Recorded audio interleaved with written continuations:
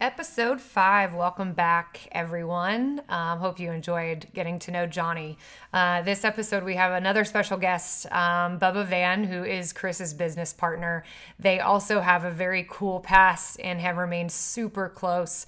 They are in business together. It's great to see them grow. So, Bubba being on is an interesting one. He is married with children, has just an incredible life now, and really attributes that to following the 12 steps and really finding his spirituality and everything that goes along with this process. So he starts with his early life, a quick preview into his path through addiction and into recovery, golf, fraternities, business, relationships, everything that you can think of. And then we really felt it to be important to go through more information and education after hearing from some of you on the experiences of detox and rehab.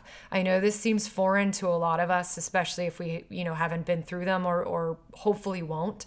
But to me, I think sometimes we all paint our own picture in our minds about what we think things are, and in reality, it's not too bad. Which again, I hope that by the intro, you guys are really feeling like this thing is starting to come to life for you, and that you're feeling empowered by having the knowledge that we're hopefully giving to you. So the experiences through detox and rehab certainly are not pretty, but they're really not as bad as you might think. And so Chris and Bubba both give us their accounts of going through each of these multiple times, and then we end up just kind of finishing off by answering some questions that have been submitted. Thank you so much for everybody that has written in, that has had questions.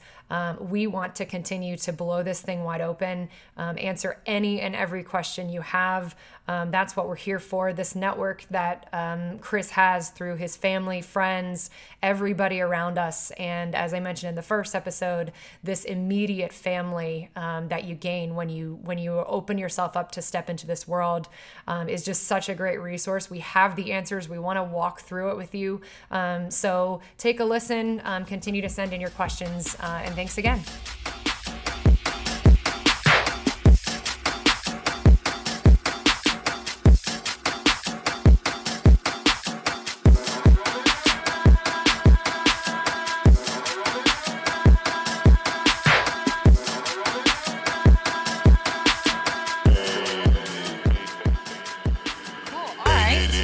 It's been a little bit since we have recorded, and bear with us because we are recording from 3 different places as we social distance between North Carolina and Texas. But really excited to have probably Chris's right-hand man or Bubba's right-hand man, Chris, Bubba Van, on with us today. And I'm pumped about this because I know that the two of you have become super close. You've gone through a lot together. You are now business partners, etc. But Bubba, welcome. Bro. Yes. And thank you so much, Bubba, for being on with us today. Thank you for having me. I'm excited. Yeah. So before we dig into a couple of specifics and some questions that people sent in that I really do want to get to, I just want to hear a little bit more about your story. I'm actually not super familiar with it. I know the basics, and we don't have to go into the depths of the depths. I know everybody's got a lot of detail in their stories, but what did you go through? Like, what's kind of your backstory of drugs and addiction? So I experimented with alcohol early in high school, and then I looked at people doing drugs, and I was like, oh my God, they're gonna die and go to hell immediately. And a couple years later, I was like, or a year later, I was like, let's give that a try. So I went to high school on the Texas and Mexico border, and at an early age, you can go into Mexico at any age and drink. And so, we had unlimited resources, and we could go into Mexico on Friday nights and go to the discos, and basically where they're bumping music and you dance and you drink with a bunch of American kids in Mexico at any age. And so I just, I really loved alcohol. I loved the effect produced by alcohol, and experimenting with marijuana and the like. And I started, trying pills and Coke, and I really liked it. And I was starting to have some consequences, and got a suspension from school, but from being caught with, they lost their sense of humor when I showed up to school with a pistol, a pocket knife, some pills, an 18 pack, and some marijuana. Yeah. Yep. So they told my dad that they were basically going to suspend me for, the spring semester and send me to an alternative learning school. And basically my parents pulled me out, put me in a private school, and then I went back the following year and kind of started dating a girl that I really liked for a long time. She was a really good influence on me. She introduced me to the God of my understanding, now who I believe in, Jesus Christ. And I really cleaned up my act. I was able to get my golf game back together and go and play golf in college for a couple of years at a small D3 school in Texas. I stayed sober, didn't drink, didn't drug, didn't do any of that stuff. Basically got to be my true authentic self. And then, about the end of my sophomore year, I was the only guy on my golf team in the freshman year that didn't drink. And then after my freshman year, I started drinking that summer. That girl and I broke up, and I started drinking again and kind of went after it with a fever like I haven't ever, had before. It was kind of like my anchor. And, I just kind of really leaned into it and transferred schools and went to TCU to be in a fraternity, and decided I didn't like that too much. I actually got a spot on the golf team at TCU through a buddy of mine named Albert. That was a real stud from South Texas. And he got me a spot on the team. And then the first meeting, the coach was like, "Hey, we're going to be drug testing, starting here real soon." And I never went to it. I did one tryout, made the team, had one meeting, and then he started talking about drug testing, and I'm like, yeah, I'm going to do the fraternity thing. And, I'm out. Yeah, if you're going to be testing for marijuana, I wasn't doing really hard drugs at that time, and then I kind of became a lone wolf, just kind of hung out, did my own thing, and with a certain, group of guys, and just, kind of fell into drugs pretty hard. And when I broke up with the girl from high school between my freshman year and sophomore year in college, I met a girl at a golf tournament that I was officiating between my freshman and sophomore years of college when I was still playing golf in college. And she was a Mexican girl, and just like an incredible swing, blonde hair. I was like in love, gaga. And so I dated her off and on all through high school. And then fast forward, I'm about to, a year before I'm going to graduate TCU. And, I always, had my grades together just because I knew if I didn't do well in school, my parents would pull me out of school. And I enjoyed college a lot. I kind of maximized that opportunity. And I started dating another girl and pretty much broke it off with the girl from Mexico. And I was full bore into, full blown pill addiction, drinking that's all we did. Just straight up college life. Right? Yeah. Oxycontin, Vicodin. And that's just what we did. We drank, we smoked, we used pills. And we would crash study for tests. And I was a good test. Luckily, I was a decent student, did pretty decent in the classroom. And when I got out, she and I basically got married a month after I got out of college. I went to work, and she said, "Look, I don't mind your drinking, but you can't be smoking marijuana in the house." And, and I was like, okay. So I basically hid the pills from her and drank like a fish. And that marriage was super toxic for a couple of years. And we were married for 3 years. It took a year to get divorced. And basically I started a pretty lucrative construction career and been blessed along that road. And, I would definitely say drugs and alcohol ruined that relationship. And it was just out of control. It was all day, every day, I like to say that, I would take little vacations in the afternoon. Basically, I'd grind it from about 8 to 2 every day. And then about, 3 o'clock, my father was an entrepreneur and he, basically, led me down that path. And I knew that I wanted to be a real estate developer in college. And when you don't have any money to be a developer, basically what you got to do is you got to go build houses and save your money to become a developer. And so that was kind of the path I was taking. So I've always been an overachiever in the career world, but my insides were just absolute death. And so I was using, I would go to work and I'd grind it out from 8 to 2 real hard every day. And then I would start, drinking and using mostly just pills and alcohol. The marijuana was starting to make me a little paranoid. And I, now that I had a bunch of stress in my life, I wasn't enjoying the paranoia. I would take these little vacations every evening, and my vacations I would take just kept getting longer and longer and longer. And pretty much I was drinking and using all day long. And after about 3 years of marriage, her fighting every day, us fighting every day, she left one morning and she never came back. So I called up the girl that I dated in high school's mom because I knew she had gone to a 12-step fellowship. And I said, hey, can you tell me about those meetings that you go to? And so basically I went to my first meeting, and it was about November 21st of 2006. My first sobriety date was November 28th of 2006. And I didn't need to go to detox. My detox was rough as hell. I was in my mid-20s and I was pretty healthy individual. And, my detox wasn't, it was hell, but it wasn't undoable. So I got about 18 months sober, and, I was doing really good. And about after a year of sobriety, my mom was going through a book, and she's like, hey, I got this card from Mariana, the girl from Mexico, dated like 1999 or something. And she was like, you should call her. And so I called her up, and basically I said, hey, how you doing? Let's, I'd love to come see you. And she was like, cool, I'd love to see you too. And I said, well, when can I plan a trip? And she said, well, if you really want to see me bad enough, you'll wait 6 months to see me. And that was June. She didn't see me till 6 months later. I think it was December. And we were married 6 months after that.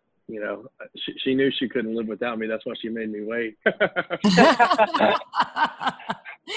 Anyways, she smart woman.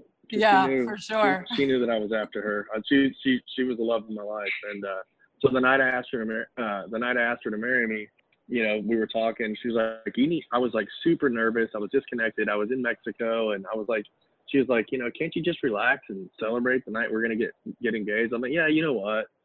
So I drank a rum and Coke, and oh my God, it was like, yeah, I'm back, baby. Yep. And and about a month later, she's like, you know what? I think I decided I like you better not drinking. And I was like, well, it's too late for that. And I drank and used, I started drinking every day. And then a month later, I started using opiates again, pills, and I drank and used every single day for 2.5 years. Then the next time, and then November 9th of 2010, my sobriety date, November 8th of 2010 is my sobriety date. I checked into a detox in Austin, Texas. And basically, my parents were like, you're a college graduate. You don't need to go to detox. You don't need to go to rehab. You just need to basically pull yourself up by the bootstraps and get sober. And I was like, yeah, you guys don't understand what I'm going through and the abuse I've been putting my body through. And the detox was absolute hell. I didn't drink caffeine for 6 months, and I'm a caffeine junkie. Like I didn't have a cup of tea. I didn't have a cup of coffee. Like, I mean, nothing. No, not a Coke. I mean, my anxiety was hell. And if fear could keep me sober, that would have been sufficient, because I mean, it was the worst experience of my life trying to get off of the opiate addiction. In fact, there was this doctor in Austin, and he said, he's like, I would recommend you being on Suboxone for the rest of your life. He's like, your stage of addiction, surprisingly, you haven't done any damage to your body that I can tell in your blood work, but you're a death stage addict. And he said, I wouldn't recommend you trying to go completely sober the rest of your life. I think you need a little medical assistance. And I was like, you know what? No, thank you. I've had sobriety before, and I want to get sober again, and I want to be sober. I want to live free in this world. And yeah. It was the scariest feeling of my life, and it was the hardest thing I've ever been through. But I went to detox, and then I went to treatment for 45 days.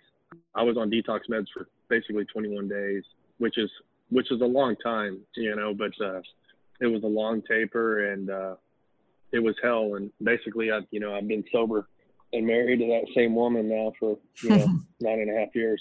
The best. I love it. So that's it. Yeah. And question. That's impressive that you said no to the Suboxone offer, because we talked about Suboxone in minor detail on the last podcast episode with John, and a lot of people, will accept that as a crutch because it does make you feel that warm sensation in your chest, and it takes your fear away, and it's used very well for a detox where you can, wean off the drugs and not have as much pain. but, you know, people that stay on it long term, I've seen a lot of people go to rehab for that itself, you know, and for you to say, no, I just want to be completely clean is if you were, sounds like you were licked. I mean, you were done like I was. Yeah. I was fried, absolutely fried. And I wanted to be free. I didn't want to be on another, you know, if I'm going to try to get clean, I want to be clean. You know what I mean? Yeah. That's just me. So what was different, I guess, you know, that time around? I would love to know, like, what was actually different. Was it a combo of the relationship and just how you were feeling and just feeling done? And then, you know, what helped you get better? Like, what do you attribute as the thing that kind of helped you actually get better? I think that's a twofold question for me. One was the first time I relapsed, I was thinking, well, my only relapse was I'm in Mexico. Nobody's going to see me. You know, maybe this was a false alarm. Like maybe I was just an addict and I'm not an alcoholic. Maybe I can drink like a gentleman. And so I thought, you know what, like, you know, what's a few drinks going to hurt? You know, like I'm still going to continue to work a spiritual program. I'm still going to help others. I'm still going to do my disciplines and all that. And but I let's just add a little alcohol into the picture, and the mental obsession kicked back in. Yeah, once that I bought into that mental obsession, and I bought that lie, like, you know, I'm convinced that I qualify as an alcoholic and an addict, and I think that's important to know, you know, what you are, and my truth is that I can be addicted to anything that feels good, but especially drugs and alcohol. Yeah. And then I had a really good, adequate presentation of how to stay sober at the last treatment center that I went to in 2010. Yeah. And that seems to be kind of what we keep coming back to when Chris and I have continued to chat about how you actually get better and kind of like the approach that different places and people take to it. And that there really is kind of the strongest way, which is, I guess, and please correct me if I'm wrong, both of you, but it has to do with following the 12 steps and being on a similar program, correct? Absolutely. It's the 12 steps is the only thing that I've ever found that'll treat alcoholism for me. That's great. And I've tried psychiatrists, I've tried the gym, I've tried church, I've tried life coaches, I've tried self-help books. I mean, I tried the gauntlet before I ever walked into a 12-step fellowship. Yeah. And it's the last house on the block. It seems to me that you trying the gym and you trying a psychologist, those are all the parts of it, right? It seems like the 12 steps is the thing that brings all of that together, and that you need all of that together in order for it to continue to work. That's what I'm learning. So I love being able to talk about that. And thank you so much for sharing your story. I didn't know that. It's great to hear. And I'm so glad that your wonderful wife is a huge part of that as well. Absolutely. So what I would love to kind of dive in a bit more on for today is just experiences going through detox. I know you hinted toward it, Bubba, but just the experience of detox and then the experience of rehab. A lot of people listening have their own preconceived notions of what both of those could be or would be. And I'm sure going into it for the first time for each of you, you might not have had any clue, or you might have been scared to death. But let's start with detox. What is detox like? And I'm going to let the two of you kind of chat and share stories. But for somebody obviously that hasn't been through that, I know you've mentioned it's hard, but kind of take me through what that's like, and length of time, and anything else you guys can share. Yeah, my experience with detox is, especially with opiate withdrawal, is it's painful both physically and mentally. And we have this spiritual hole inside of us that's just the best way to explain it and describe it is you're irritable, restless, and discontent. And when we take alcohol, when we take drugs, it fixes that, and it takes our fear away and anxiety away. So it's really our solution for a long time. And then, as you use it, it makes that worse when you are detoxing off of it. And, my detoxes were, the first 2 times I went to treatment were pretty bad because I was using heroin at the time and Oxycontin, and the rehab that I went to didn't do a medical detox. So I came cold turkey off of it. Now, for opiate withdrawal, my experience was 4 to 5 days pain was gone. Didn't have that pain in my legs where I had restless legs and felt like I had worked out for the first time in 10 years. The body aches kind of went away, and mentally, you know, you do start to feel better, but it comes in waves where a bunch of fear will hit you, and then anxiety will hit you, and then it'll go away. And it's like, oh, wow, I can get down with this. And it's kind of just up and down for the first part. The third time I went to detox, you know, I was on Suboxone, and I got detoxed off of the heroin with Suboxone, and that really does help a lot. But once that Suboxone is completely gone, you're stuck with yourself again, and you're stuck to your own mind without a solution. And that's why, you know, getting through the work and the 12 steps very quickly for me was, you know, as soon as I got into the work and submitted and got to a place where I started following some direction and really gave up on trying to manage and control my own life, is when I started feeling well internally, and that spiritual piece started to really get covered up, and you know, the pain and all that kind of stuff and the anxiety kind of just subsides through time. And I don't really remember the exact amount of days or time, but it goes away pretty quickly once you just give up. Interesting. And it's interesting that you say it's physically and mentally painful too. I never really thought about that either. And Bubba, what's been your experience? Similar, I assume? Yeah. So there's, you know, along that road, like I tried to quit, like, you know, that 2.5 years of my last, I had a 2.5 year rum and coke, I like to call it. I tried to quit like literally every Sunday, and, you know, about Monday at 10 a.m., the pain was so bad, I was like, I can't do it. You know, like, you know, I don't want to, you know, scare your listeners, because, you know, they can taper you down pretty slow, but I wanted to get free as soon as possible. I wanted that monster out of my body, you know, like I really wanted to be free again. And so, I mean, they can make it comfortable for people nowadays, but, you know, my experience was, I did a fast taper, and then they're like, hey, let's, you know, this is going to be unbearable for you. Let's go back to the slow taper. So it did take 21 days for me to, but the emotional part was just, the mental part was just, for me, was just really hell on earth. I mean, you know, I wouldn't recommend going about it the way that I went about it. I'm pretty selfish. I like to think that I had the worst detox in the history of man. But I mean, it was hell. I mean, it sucked. I mean, just the emotional turmoil and the feeling like I'm going to have a heart attack for a couple hours every day, just the, you know, the gripping anxiety in my chest, and it was brutal. It was nothing that I would ever want anybody that I care about to ever have to go through. It sucked, you know. The downtime, you know, I'm a kind of an ADD, you know, I need to stay busy, extreme type A personality that likes to, I need to be doing stuff. And so I had a really hard time on, you know, when I was in treatment on Saturdays and Sundays when we didn't have structure. Monday through Friday when we had to go to class and we had to do this, we had to do that. But on Saturday and Sunday when we, you know, sit around and had a bunch of free time and I had time to think about myself and the mistakes I've made and how long is this going to last, just basically the obsession was just, it was really tough, you know.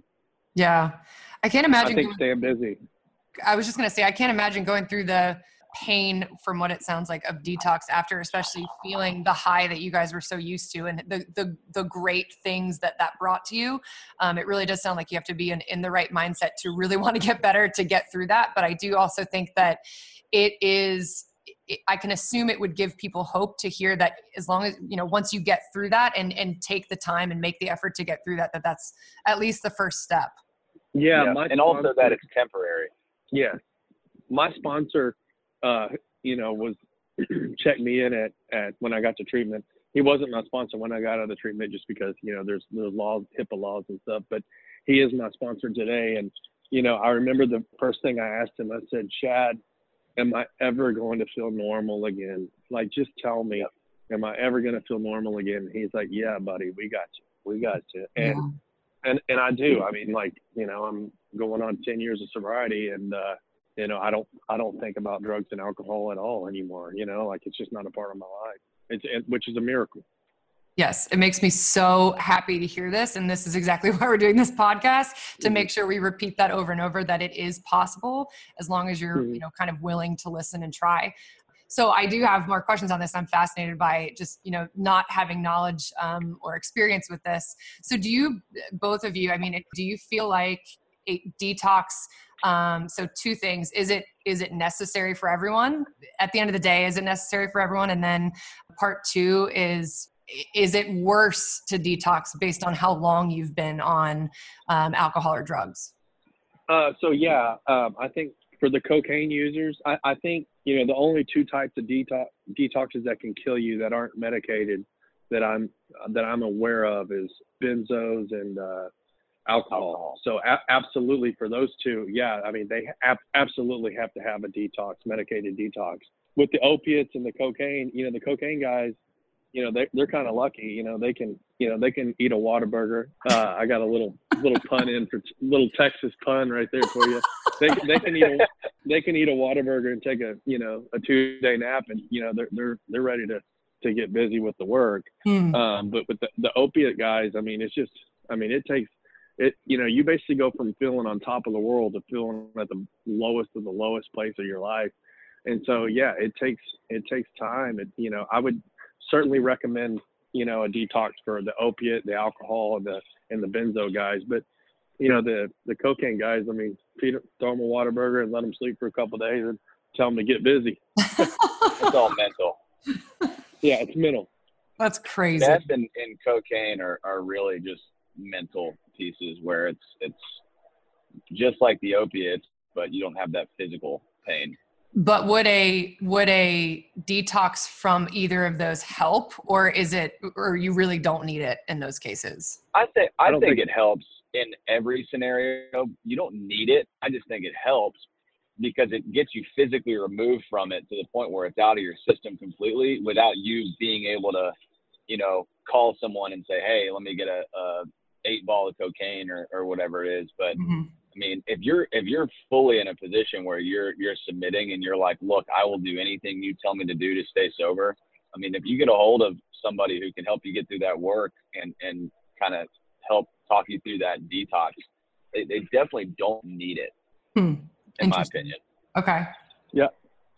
I don't think they need it. Yeah. But, my willingness at treatment was like, I would have done anything. If they would have told me to dig a 10-foot canal from New York to California the rest of your life to stay sober, like I would have picked up a shovel, started digging.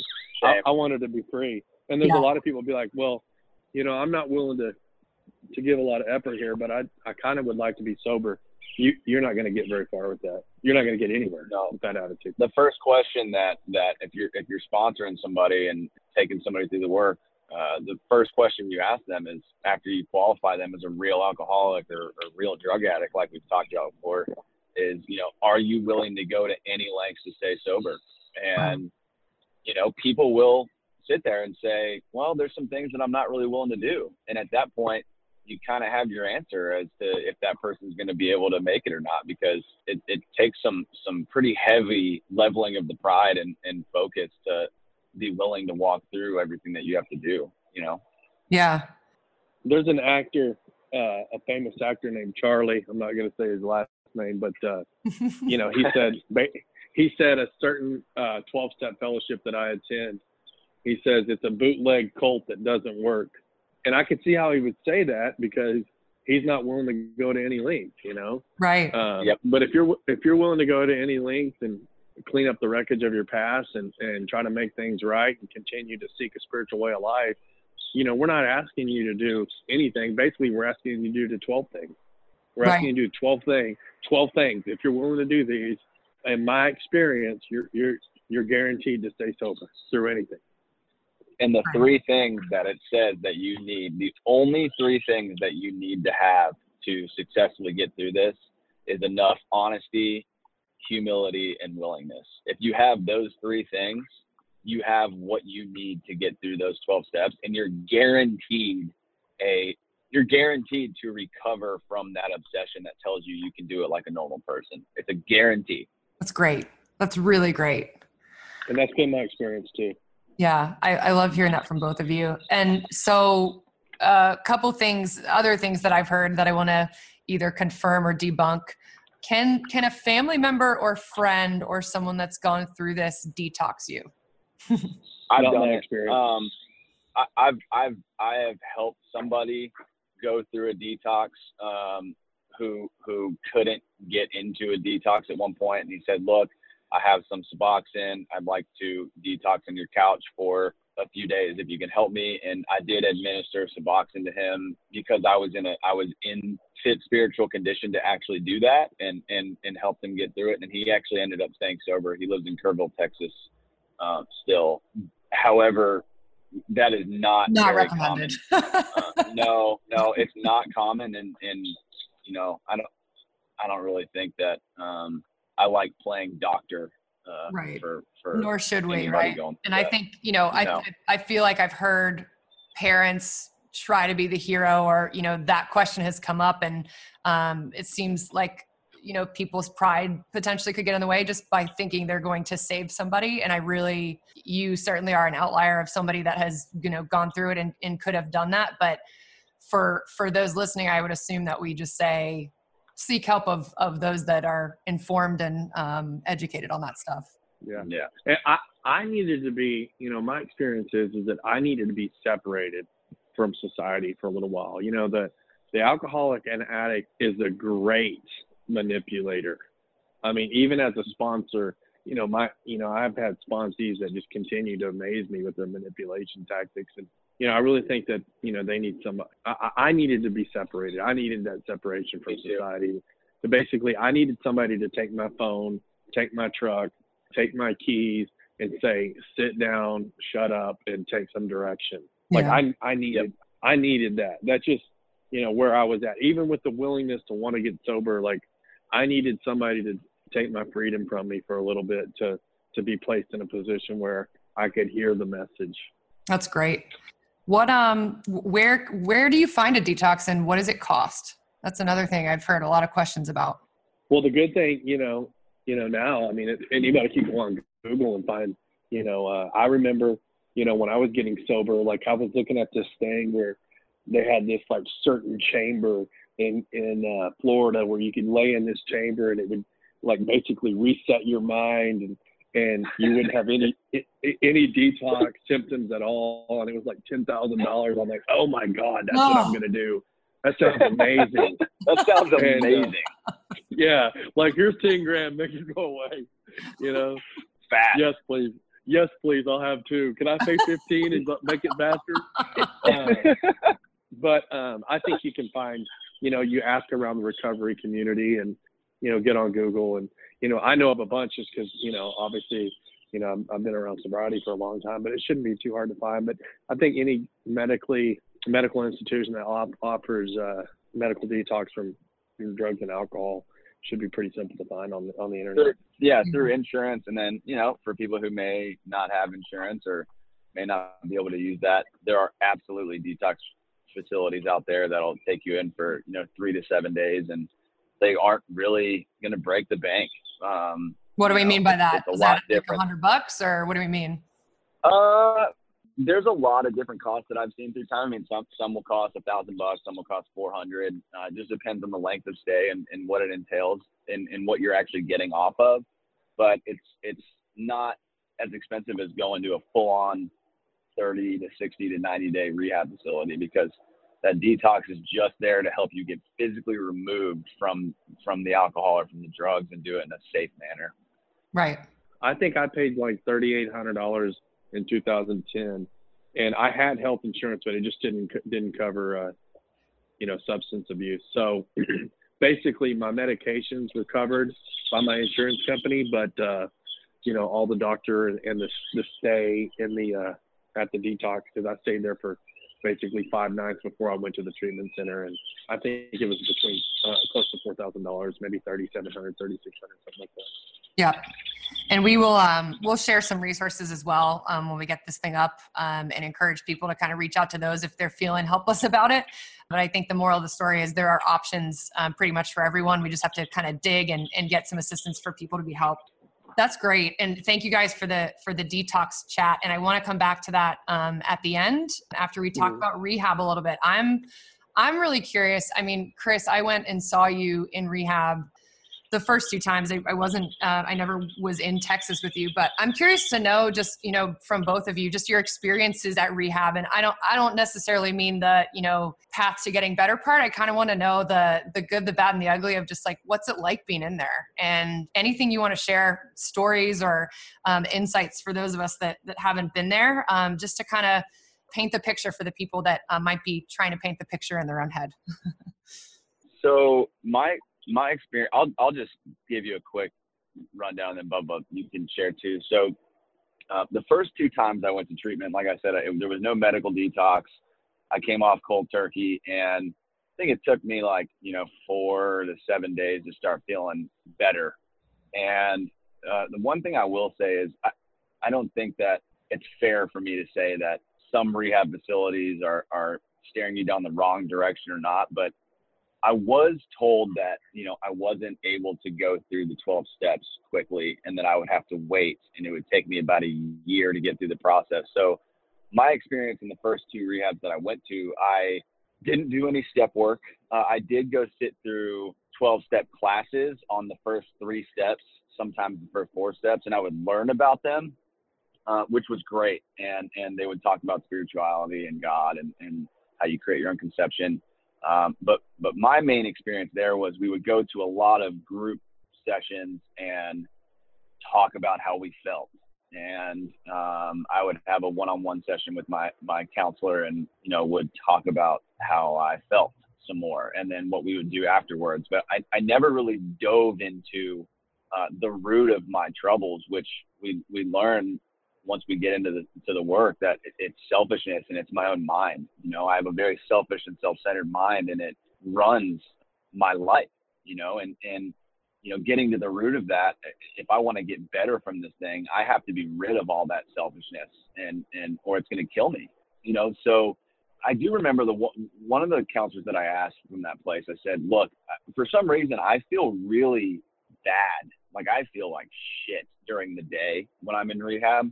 It was really kind of baffling to me. And then at night, for some reason, I don't know if you felt this way, though, but at nighttime, I kind of would wake up a little bit, and I would start to feel a little bit better, and my anxiety would lift. And I don't know why that happened, but I asked the counselor, I said, hey, I feel really bad during the day, but then for some reason at night, I start to feel a little bit better. And she looked me in the eyes and she said, I felt that way for my first 18 to 24 months of my sobriety. And that's not going to go away until your brain is healed and until you stayed clean and away from it for a while.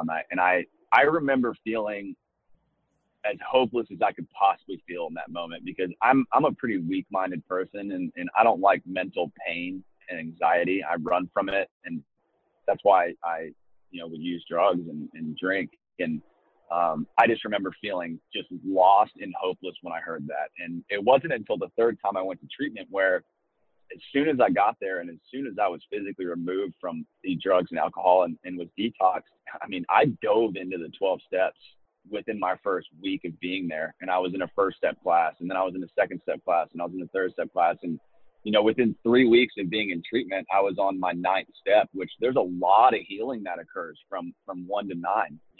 It's basically the entire program summed up into that group. And I remember thinking about how that woman told me I was going to feel anxious and fearful throughout the day, but then better at night for a long time. And I remember smiling because I was like, wow, I don't ever have to feel that again. And that obsession to drink and use drugs was actually lifted, and I was no longer struggling in the morning when I woke up to get through my day and be truly happy with no fear involved. And thank God for running into the right people that allowed me to get through the work quickly and have an experience like that, because I'm a sick puppy, and I need a solution pretty quick, or I'm going to go back to the stuff that makes me feel better in the moment. And I would have died from this thing if I didn't do that. So that was kind of a brief overview of my experience. Yeah. My experience, I had this the last time, when I was in treatment in 2010, it was incredible. I obviously I was detoxing, which wasn't fun, but I got busy on the work. You know, there was guys there that were like, you know, I'm not going to do the step. This is like prison. Nobody's going to tell me what to do. And I can tell you that the facility was not like prison. You know, there, you know, we had a pool. We went to the beach every day, meditated. You know, it was pretty Gucci. But you know, I got busy. You know, they're like, here, this is what you need to do for step one. I was like, boom, boom, boom. Step two, boom, boom. You know, like I wanted to experience the freedom that I'd experienced before, and so I had a really good experience. And you know, I have a gratitude club. Two of the guys that I went to treatment with, and we write 3 things that we're grateful for every single day. And we've done this since, you know, basically since we got out of treatment. We do it every day. We don't miss a day. We send 3 things we're grateful for every single morning upon awakening. And I love that. You know, it's an absolute brotherhood. You know, there's a guy that Chris has met named Marty that, you know, that I went to treatment with that is probably one of my best friends and will be for the rest of my life. That, you know, he'll be on this podcast soon too. Yeah, he's legit. I love him. You know, I've met my brothers, and you know, I met Chris through that same treatment center because he went to work there. You know, a couple of years later. You know, all my friends are in recovery as a result of going to treatment, and I had an incredible experience in treatment. You know, like I said earlier, the weekends were really hard on me because, you know, we didn't have much structure on the weekends. But during the week, you know, they keep you busy in the step work, and it was just what I needed. I strongly recommend anybody that has the resources to go to treatment that was anywhere remotely sick as I was, get help. Yeah, that's Absolutely. great. What so like total 3rd grade level, like what's rehab like as far as like right when you walk in the door? What's your day-to-day like? Like you have a roommate, I think, right? And you do like what's kind of a normal day in rehab like? I would wake up and, you know, basically I would, you know, try to get a little exercise in. We do a little meditation in the morning for 15 minutes, do a you know, inspirational reading with the, you know, the God of your understanding. You know, I was scared at first, you know, like, you know, what's going to happen with my business? What's going to happen with my family? What, you know, is my wife going to leave me? Is my wife going to stay with me? But no, seriously, it was, you know, and then, you know, we would have a group mid-morning, you know, eat some breakfast, have a group mid-morning, have a process group before lunch, go to lunch, and then, you know, come out of lunch, and, you know, they would teach a relapse prevention class after lunch. And then, you know, mid-afternoon, we would do another group, and then, you know, basically we'd have a break time, a little bit of downtime, do a little exercise, walk around, and then have dinner, and maybe have a meeting in the evening and go to bed and do it again. You have like a roommate and some amenities, and it is not prison, right? No, it was, yeah, I had 3 roommates, which I was not crazy about. I called them, and, you know, before I went there and said, you know, I'm a pretty successful guy. You know, I'm going to have my own, you know, king size bed and cable TV and laptop, right? You were that guy. And massage therapist every day. Yeah. Yeah. Like, I'm a big deal, guys. Come on now. And I got there and I had, you know, 3 roommates. It's guys I normally would not mix with in the outside world. But, you know, there were guys there like Marty and that I got to meet. And it was good for me to be around those other personalities just because it kind of prepares you for, you know, what it's going to be like when you get out, because, you know, you got to learn to cope with some things. You got to learn to cope with situations that, you know, you really don't want to cope with, but you got to go through it. Yep, for sure. And then resource wise, I assume there's plenty of whatever you need, counselors, you know, folks that are walking you through recovery and kind of anything you really need in there, correct? Yeah, for me, I had a really good therapist. I had, you know, basically you have your main therapist, and then you have process groups with other therapists, and you know, you basically, a guy that's been there longer gets to basically kind of break down the steps for you, which teaches him how to basically carry the message when he gets out of treatment. And you know, Marty, you know, was kind of my big brother in treatment, because he had been there for 45 days when I got there, 40 days when I got there, and he was there for all 45 days I was there, and 5 extra days because, you know, obviously he needed it. And he needed it. Yeah, it's just, you know, they provided the help that I needed professionally and socially. I mean, you're covered with love when you go to rehab. I mean, people that work there, for the most part, are there to help you in your darkest times of life, you know, and there's nothing that you can't get through mentally without having a group full of people who are both in treatment and work for the treatment facility that are there to hug you all the way through or you know, walk shoulder to shoulder the whole way through with you. And I mean, there are some incredible things happening in those facilities. And sometimes I'm like, you know, I look back on it, I'm like, I was so afraid of going to treatment. And now, you know, 9 years later, you know, I've been sober for 9 years or whatever. And I'm like, I wouldn't mind going back to treatment for a couple of weeks, just kind of take a little break. You know? Yeah, no. And like, I'm sure you don't, you know, take full advantage of that, you know, especially potentially on your first time in, if you're going to go multiple times, but like, was it pretty easy to grasp that much love and like immediately, or is that overwhelming when you first get there? For me, I mean, I was just so desperate for anything. I was reaching for straws. Yeah, it was easy for me to lean on those therapists and the brothers that I met there. And, you know, the owner of the treatment center was there most days, and he said, you know, all we're trying to do in this facility is incubate a spiritual experience. And I just kind of thought about a baby, you know, in an incubator, and, you know, kind of felt like, you know, we're basically trying to, you know, facilitate the birth of a new life, you know, and an awakening, if you will, like to your higher self. And yeah, so I mean, it came along pretty quick and pretty amazing. That's great. So Chris, we talked, and Bubba, just so you know, we talked a bit the last time around with just Chris and I about the difference between, you know, a hard drinker, hard user, and a real addict, real alcoholic, moderate, all that. So I mean, Chris, I guess we'll start with you. Do you feel like a hard drinker or a hard user should go to a rehab?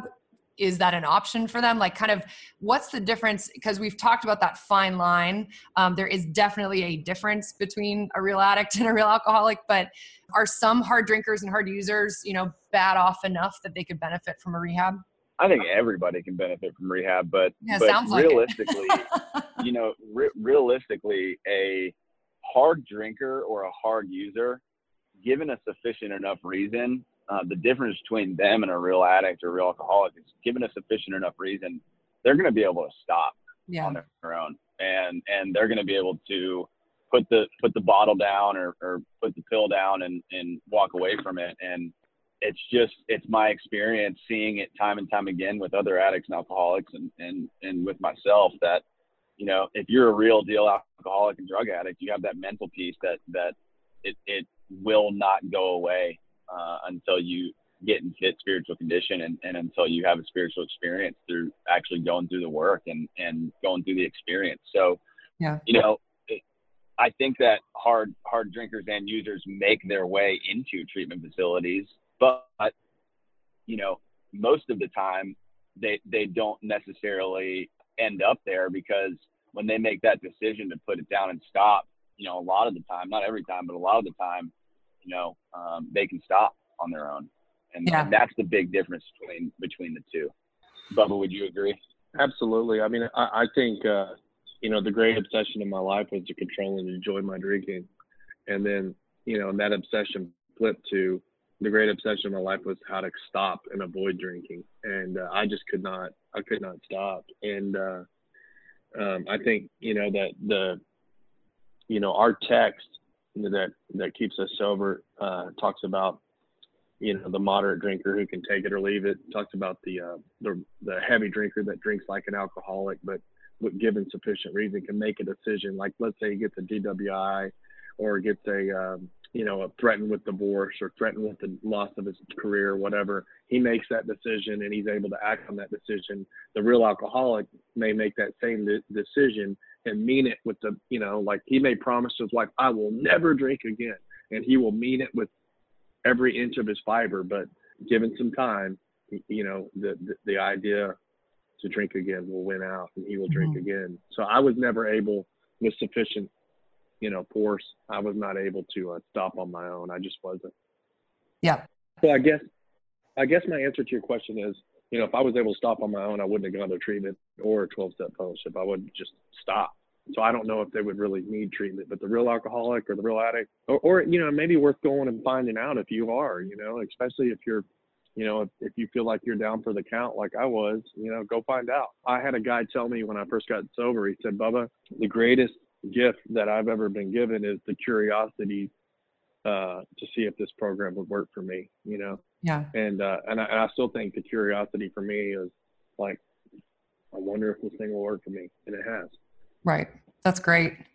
I think then, you know, next up, and it kind of relates to that, is for those rehab, and correct me if I'm wrong, tends to be a bit pricier.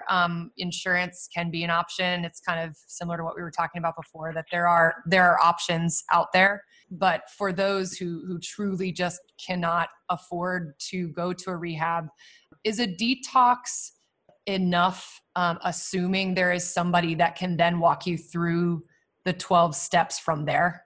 Yes, it is. And yeah, and there's also, you know, once we start being able to offer some names of places that we would highly recommend going. I mean, I was on the phone with a guy in Dallas today who can't really quite kick a meth addiction, and his life is kind of crumbling apart and doesn't have the financial means to go to a rehab facility or have health insurance. You know, there are free places as well that are great. You know, it's kind of like a two-part thing here. You know, if you don't have the money or means to go, absolutely, there are places that you can get into that we can recommend.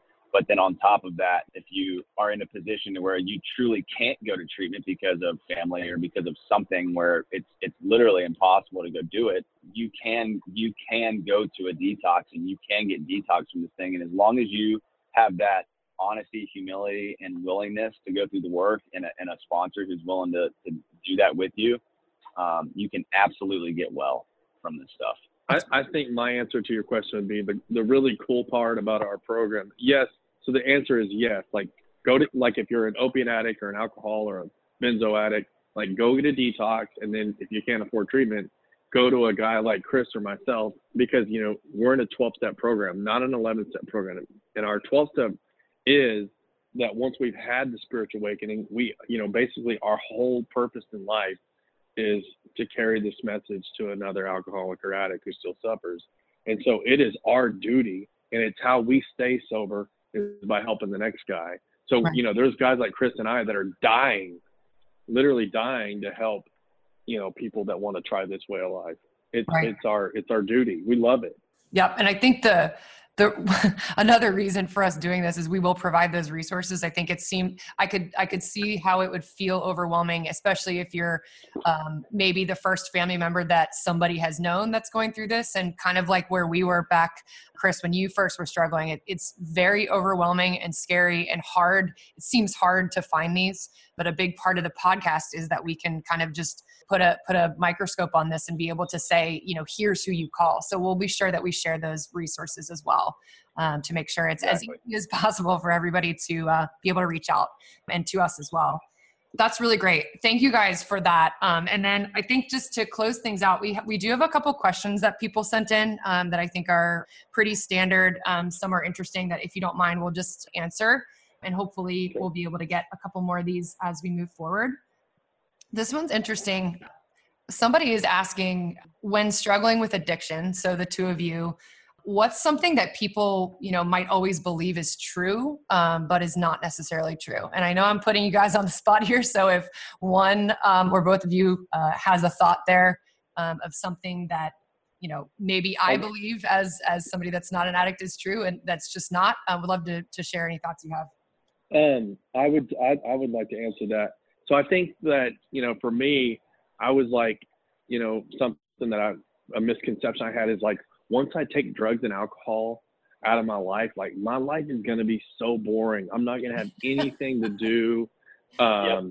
You know, like I'm not going to have a social life. My friends aren't going to want to hang out with me anymore because I'm not drinking. What am I going to tell my employer when he wants to buy me a beer? Like, and it goes on and on. But the truth is my life is so full today. I still do everything that a normal free man does. I just don't put alcohol in it. I go to Vegas I take trips, I play golf, I travel, I have wonderful, intimacy with my wife. I'm able to do all these things that a normal man does. I just don't add alcohol in it. And I used to be so ashamed of like telling people like, yeah, I don't drink.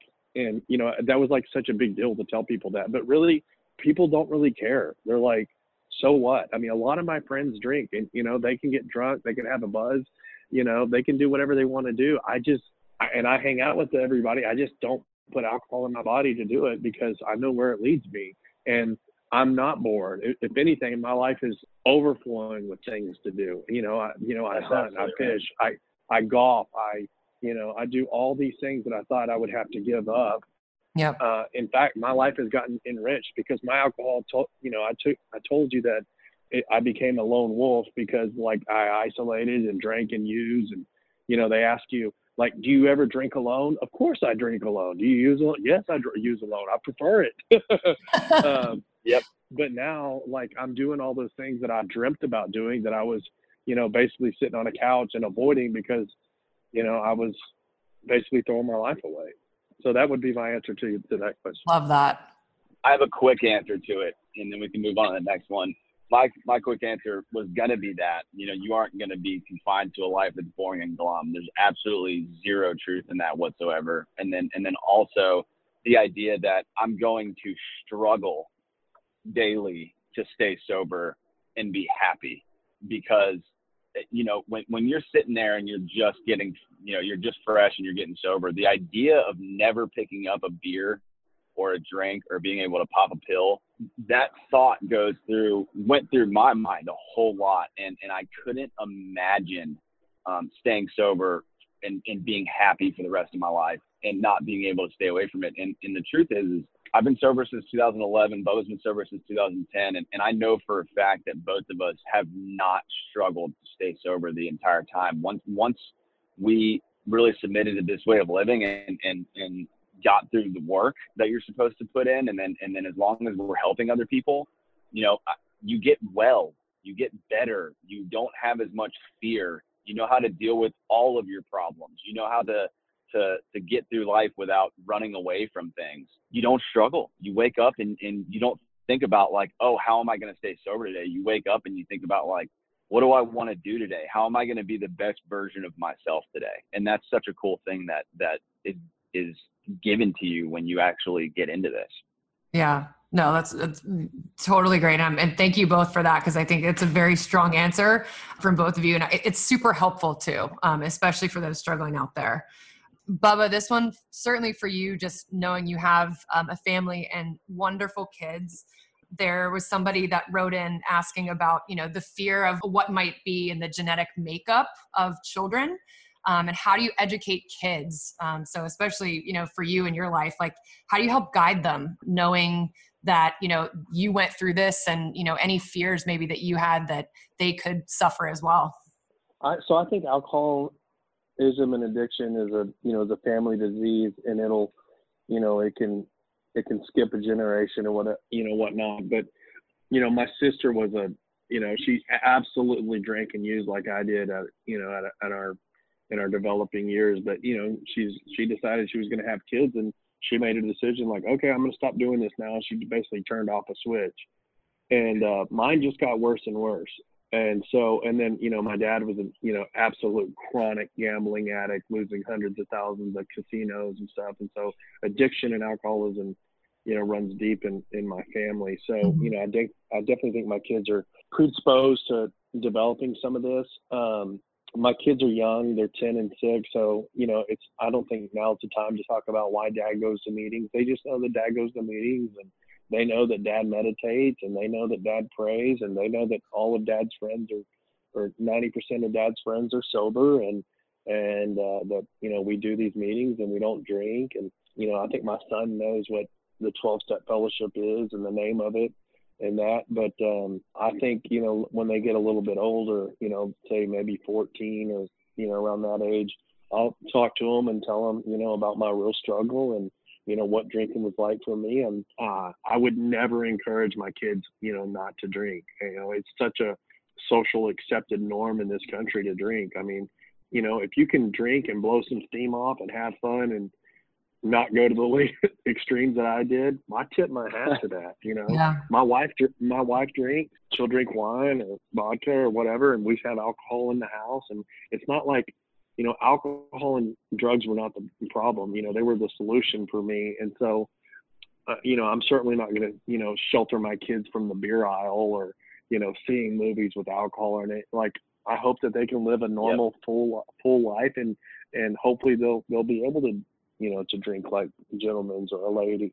But if they do struggle, you know, luckily their dad is well connected and knows a solution to how to get help if they do struggle.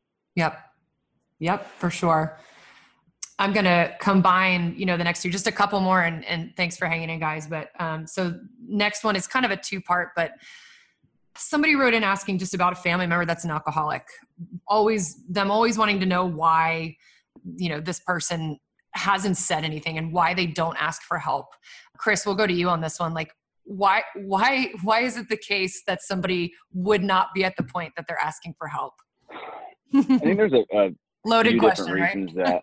Yeah, it's a loaded question, but from my experience with myself and what I've seen is sometimes the person's just not ready and not in a position where they would be willing to actually give up that crutch or that pill or drink that they've been relying on to make them feel better, because the idea of living sober and living a completely different way of life is crippling how much fear, a crippling amount of fear. And the other thing is, I think some people may not want other people to know or to see them as weak or know that they are having issues with relying on something else that could be a pretty strong hit to their pride, you know. And that's why we've talked so much about how the families can help without enabling. I think my answer is that they may just not be there, or they may be too afraid to ask for help. Right. Yeah, that makes sense. And I think that goes along with everything else that we've talked about as well, especially with the just feeling awful to start with. Right. And, you know, not asking for help is kind of deeper down the hole. So I understand that for sure. And then I think, you know, second, the follow-up to that is, and Bubba, maybe you can answer this one. How do you deal with somebody who isn't ready to get sober? So, you know, a loved one is struggling and they're just being stubborn. They're there. I mean, we've talked about just showing love, and pretty much that's what you can do. But if somebody's just really desperate as a family member to try and help somebody that's struggling, but they're just not ready or willing, what do you do? I think that, you know, I said earlier, you know, I was telling my story that the great obsession of my life was to control and enjoy my drinking. You know, I would try different brands. You know, I would try just to drink beer. I would try to only drink on the weekends. I'd try to only drink after 3:00. You know, we're survivors, and we are going to, you know, we're going to try to control and beat this game. You know, like I tried everything to beat the monster, and I couldn't do it. I tried every trick in the book. And, so it takes it takes a lot to get somebody to say, you know what, I surrender. You're right. And mine I didn't hit like a place where my wife says like, I'm going to leave you, or I was going to lose my business or anything. I hit an emotional bottom that it's just like, I cannot live like this anymore. You know, I didn't know that was going to, you know, give me the greatest gift of my life, but it was, you know, it felt like the worst day of my life, but it, you know, it turns out to be a day that I celebrate for the rest of my life, which is pretty cool. It's ironic. But I think you just keep, if my wife would have been telling me like, you need to get sober, you need to do this, you need to do that, like I probably would have continued to do what I need to do to get by, even if I needed to leave her or whatever. So, you know, it's kind of a loaded question there too. It's hard, you know, but what I would do is encourage them to go to a 12-step meeting, you know, try to get your own help, to try to take care of you and see that you're going to be taken care of, that you're going to be okay. And then usually the addict or the alcoholic will be like, well, you know, I want to find out what it's like for me. You know, you know, it could get them curious to maybe find out, you know, that they're missing out on something. Like, what is all this about? You know, like maybe I should look into this. But Right. It's, you know, it just takes a lot for the addict or the alcoholic to surrender. You know, I had a guy tell me, he said, Bubba, you know, when are you going to let God put a saddle on you? And for whatever reason, that question has always stuck with me. Like, when are you going to surrender and let something else come into your life? And, but, it's really hard to answer that because, maybe there is a wife out there that, if the guy's getting physical or a wife's getting physical, like, yeah, leave, do what you need to do for yourself to get healthy. Cause this is a family disease and, your recovery is just as important as the addict or the alcoholics. Yep. And again, aligned with what we've talked about and just, making it known, but showing, strong love and then, getting the help that you need for you versus trying to nag or force on the addict or alcoholic, which is really hard. That's that's the hardest thing I think to understand. And specifically, for us and for me, when we were going through this with Chris, that was the hardest thing because you just want to reach out and help, but really it's focusing on yourself. And Chris, I remember you said the exact same thing, I believe, a couple of times ago. So, and then I think very last question, Chris, we'll start with you because Bubba, you touched on this a little bit earlier, but Chris, have you gotten to the point where you don't feel defined by addiction and do you have a different identity now or are you on the path or where are you with not being an addict, but being, Chris Berry, and how did you overcome that? That's actually a really good question. From a great person too. Oh, that's awesome. So I kind of look at that as I somewhat do define myself as an addict, but not in a negative way whatsoever.